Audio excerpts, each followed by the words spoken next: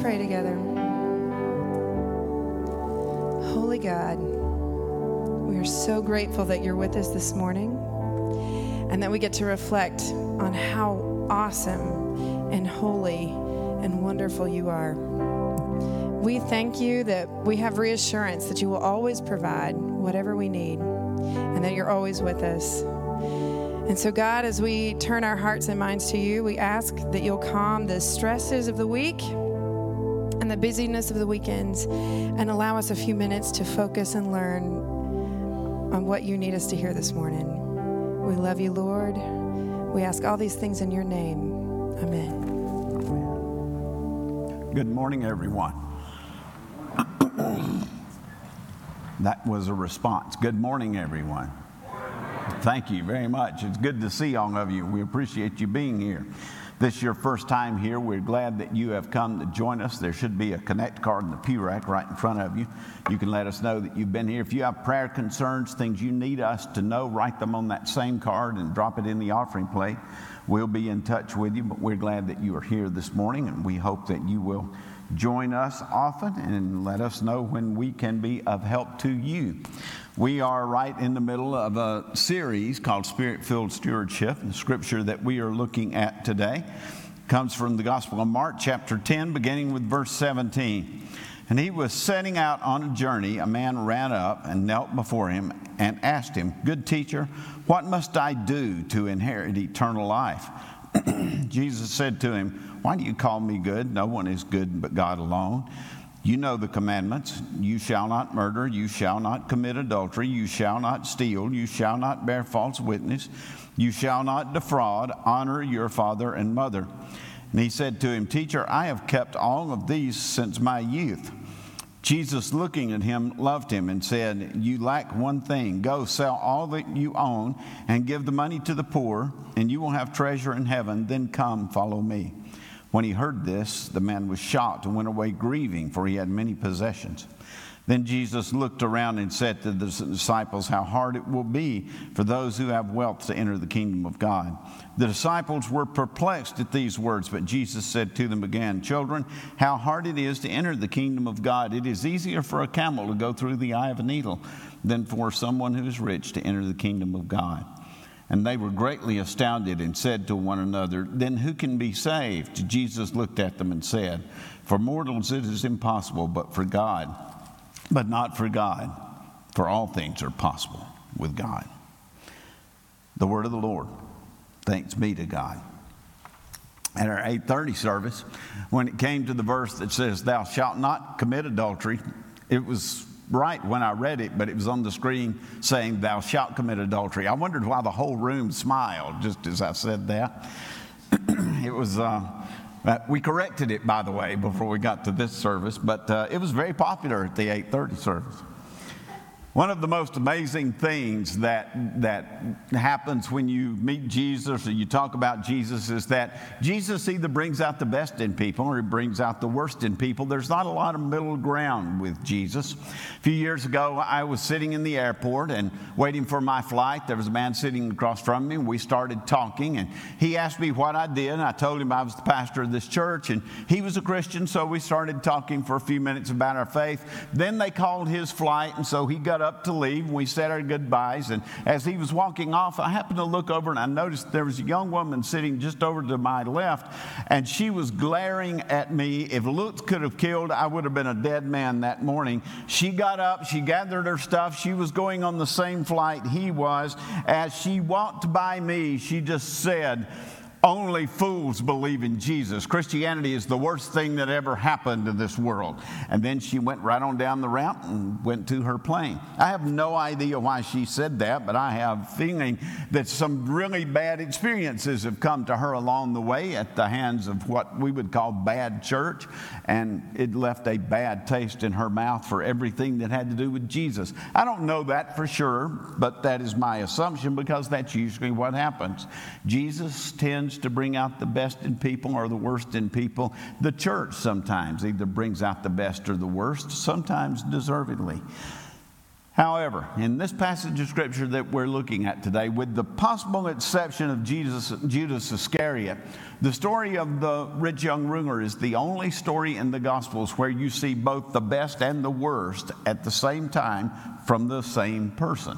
For instance, if you grew up in church like I did, you've heard the story of the rich young ruler many, many times. What you probably didn't know is that only Matthew calls him rich, only Mark calls him young, and only Luke calls him a ruler. John doesn't mention him at all. He's never mentioned in his gospel. However, we know this is a true story because it appears in 3 of the Gospels, and it's almost exactly the same in each one of those Gospels. But unfortunately, that's the problem with this passage of Scripture. If you ask people what's their favorite verse or passage of Scripture in the Bible, about 70% of Christians will say the 23rd Psalm. But if you ask people what is their least favorite in the Bible, this passage I've just read to you will come up in the top 5 every time. Why? Because it contains 2 of the hardest sayings, least popular sayings that you will find in the Bible anywhere. The first one is Mark 10:21. Go sell your possessions and give the money to the poor, and you will have treasure in heaven. Then come, follow me. The second one is Mark 10:25. It's easier for a camel to go through the eye of a needle than for a rich man to enter the kingdom of God. I'm telling you, folks, nobody likes those 2 verses of Scripture. I don't care how dedicated you are as a Christian. But Jesus said both of those verses. So the question is, how are we going to deal with them? Well, if you want to get to the bottom line of this passage, you have to start with the truth. And the truth is, most of us tend to think this passage is not about us. It doesn't have anything to do with us. Back about 20 years ago, I met a guy for breakfast down at the breakfast place. It used to be in the middle of town down here. And just as we sat down, he looked over at me. It was a Monday morning. He said, "That was just a great sermon that you did yesterday, Tommy. Those people really needed to hear that."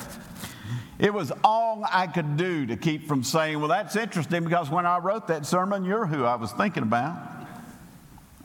That's kind of how it is with the rich young ruler. For some reason, we never think this story is about us because we never think of ourselves as being rich.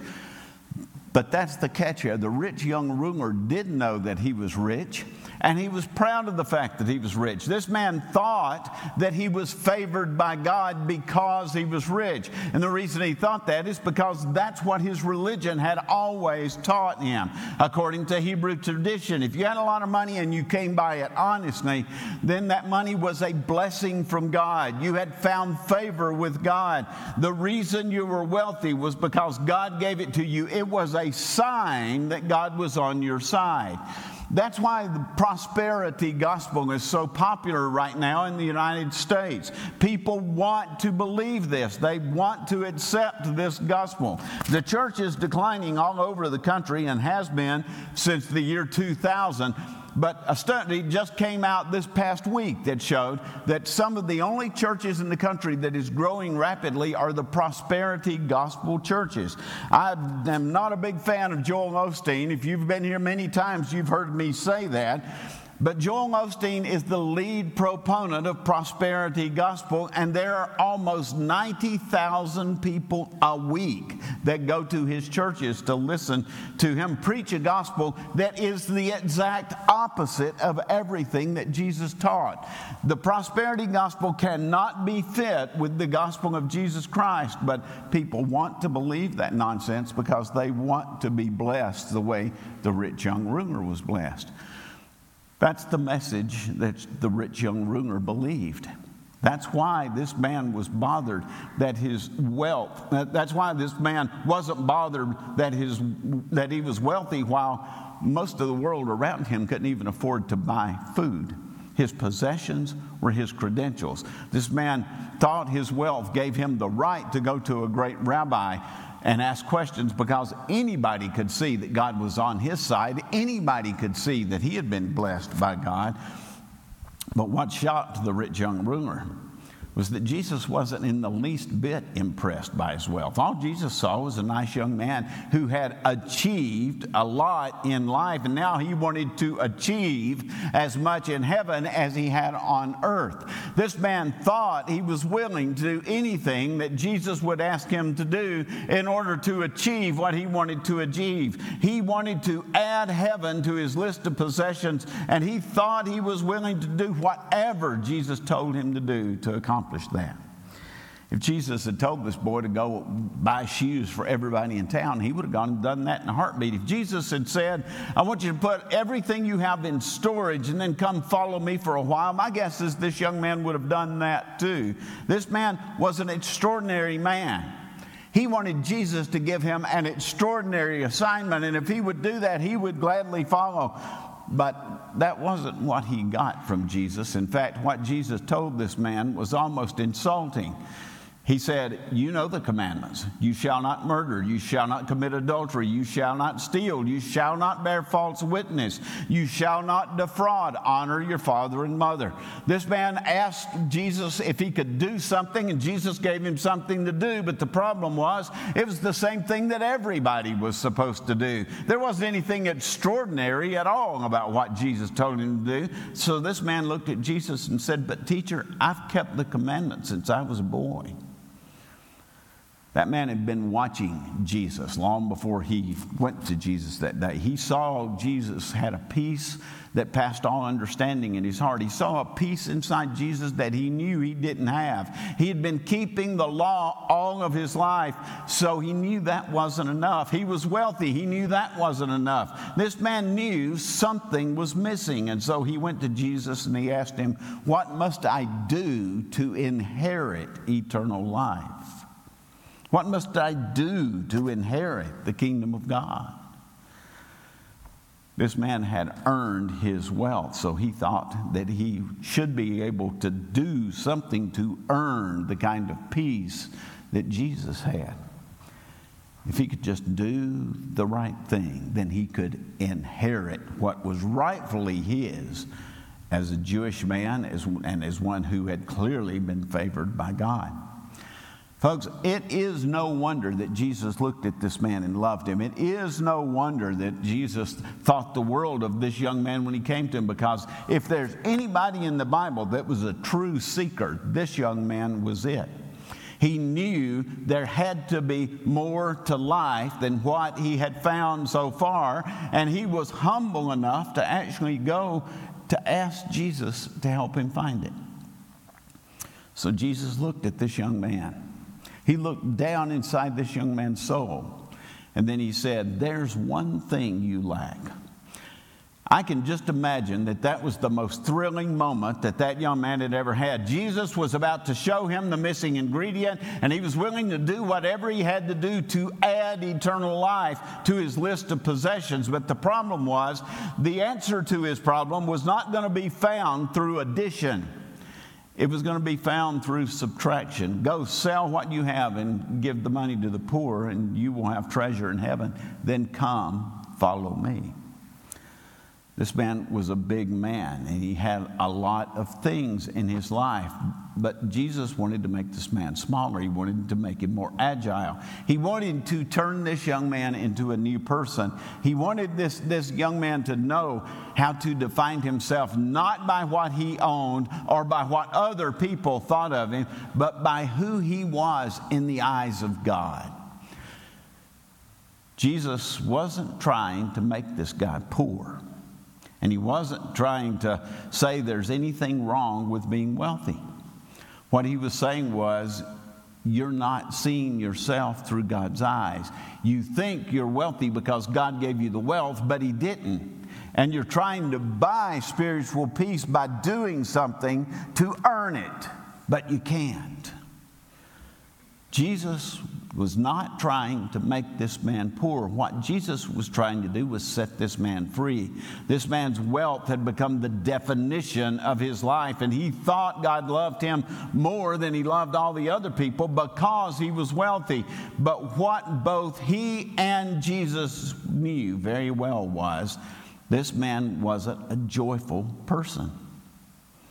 So Jesus offered him the opportunity to trade in all of those words and things that he had that he used to describe himself. Words like wealthy, powerful, cultured, respected, responsible, educated, influential, religious.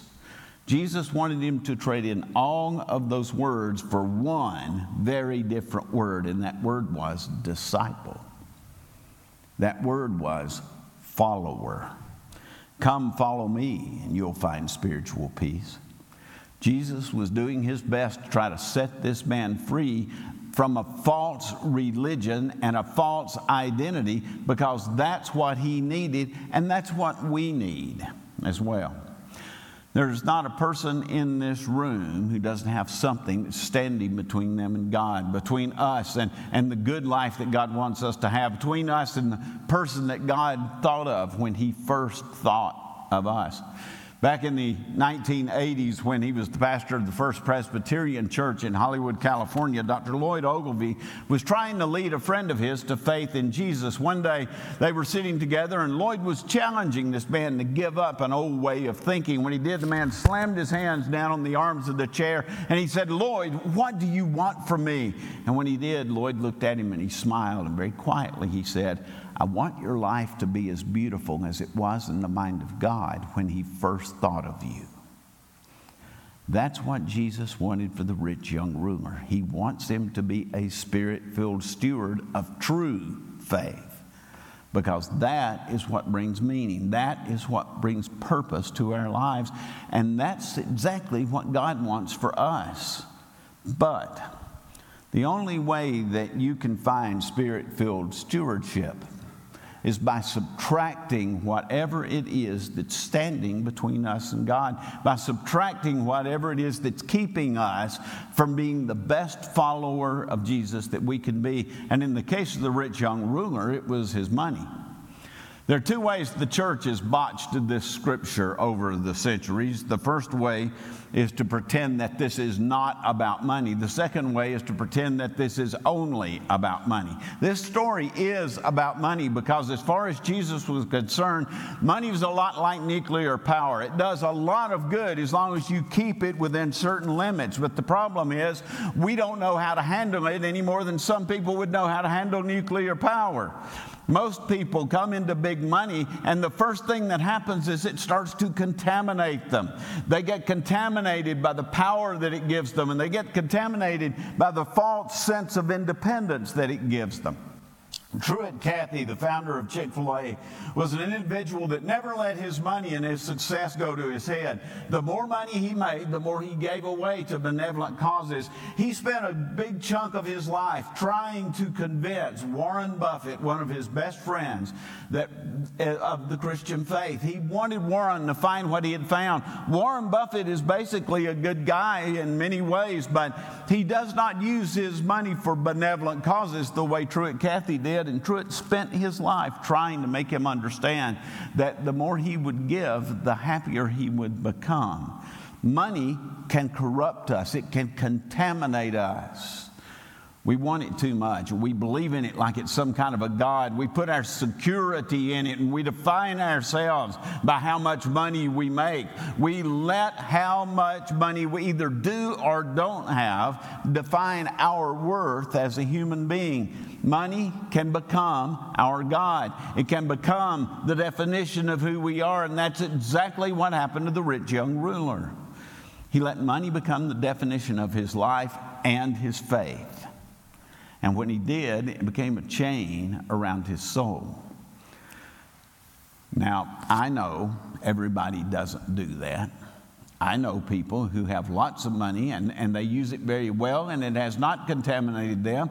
I know quite a few spirit-filled stewards in life, like Truett Cathy and others, who are very wealthy people, but unfortunately the chance of that happening, the chance of money bringing us closer to God, the chance of money making us a better person in life is about as good as trying to shove a camel through the eye of a needle, which is what Jesus meant when he gave us that verse.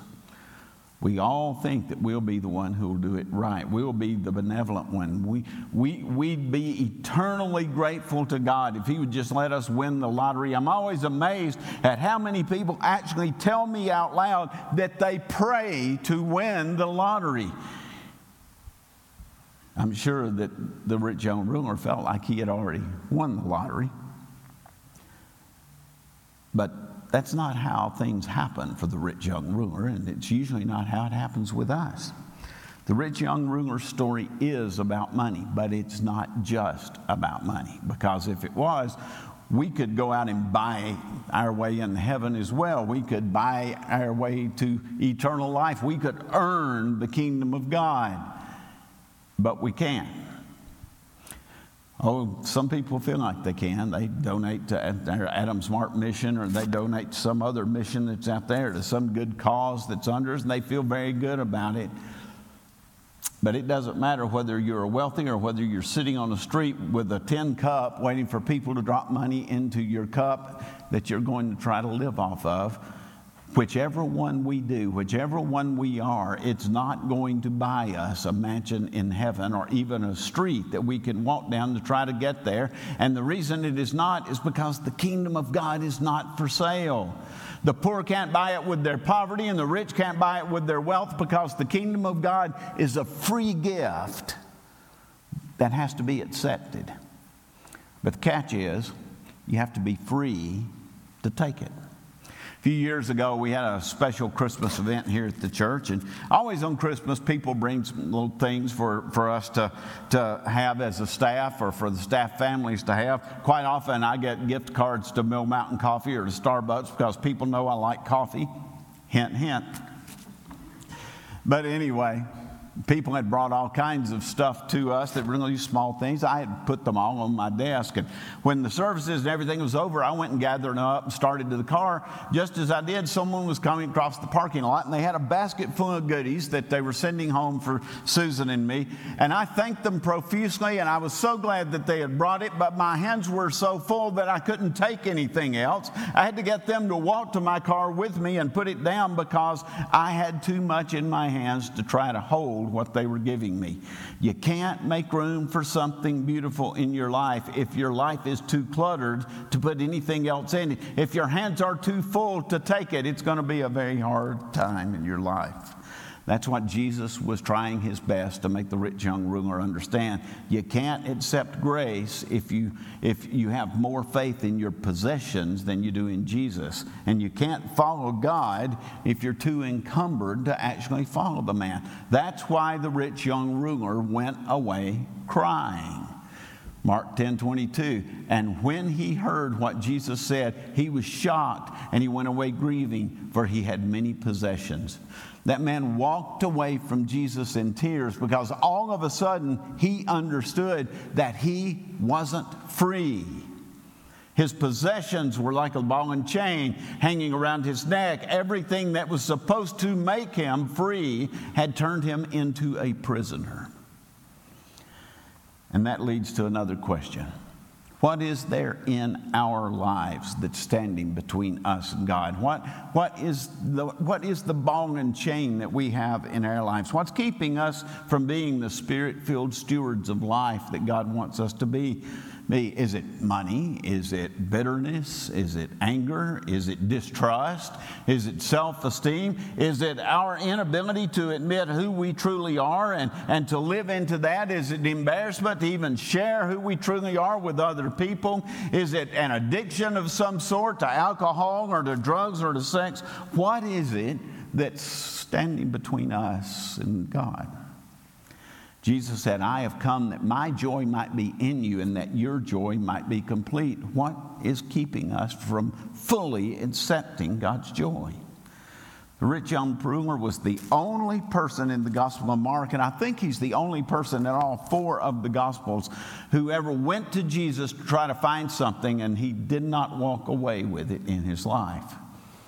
It's the only person who ever came to Jesus who didn't receive the blessing that he was wanting by his own choice, not by Jesus's. And the really sad part of this is this man didn't have to give up his money at all. Mary Magdalene was a very wealthy woman. When she became a Christian person, she turned her money into a tool for spreading the gospel. She paid for most of the mission work and the establishment of new churches that the disciples did after Jesus was resurrected. Her money became her instrument for reaching out and trying to change the world. The rich young ruler did not have to give up his money any more than Mary did. What he had to do was recognize that his money was his God. This man was more afraid of poverty than he was of spiritual bondage. He just couldn't believe that the opposite of rich isn't poor. The opposite of rich is slavery. It's emptiness. It's loneliness. It's spiritual death. What's making a slave out of us? What's standing between us and the peace that passes all understanding? What's blocking us from having the life that Jesus wants us to have? What's keeping us from following Jesus the way He wants us to follow Him? What's keeping us from Spirit-filled stewardship? If we can answer that question and leave it at the foot of the cross, we'll find the peace that passes all understanding. We'll find the joy that Jesus says will make us complete. Let's pray. Lord Jesus, I pray today that we will be honest with ourselves about who we are. That we will be honest with ourselves about what we should be in our lives. What would make us truly happy and truly fulfilled? What is it that you want us to own or you want us to let go of so that we can walk as closely to you as we can? Make it so this morning, Lord, because we need you. We need you in our lives. We need you in our hearts. We need you to guide us. We need you to show us the way. We need you to make us complete. We need you to fill us with peace and joy and love and hope. Help us, Lord, to be willing to come to you and say, Lord, I'll set aside whatever I need to set aside to walk as closely with you as I can, because I know you're what I need. Hear our prayer. Amen. Lord, we come before you with open hearts. Help us to come before you with honest hearts. Help us to look at ourselves honestly and to see where it is that we are not letting you be the Lord of our lives. And then help us to realize how much we need you. Help us to be willing to put down whatever we have to put down in order to lift up your grace and experience it fully.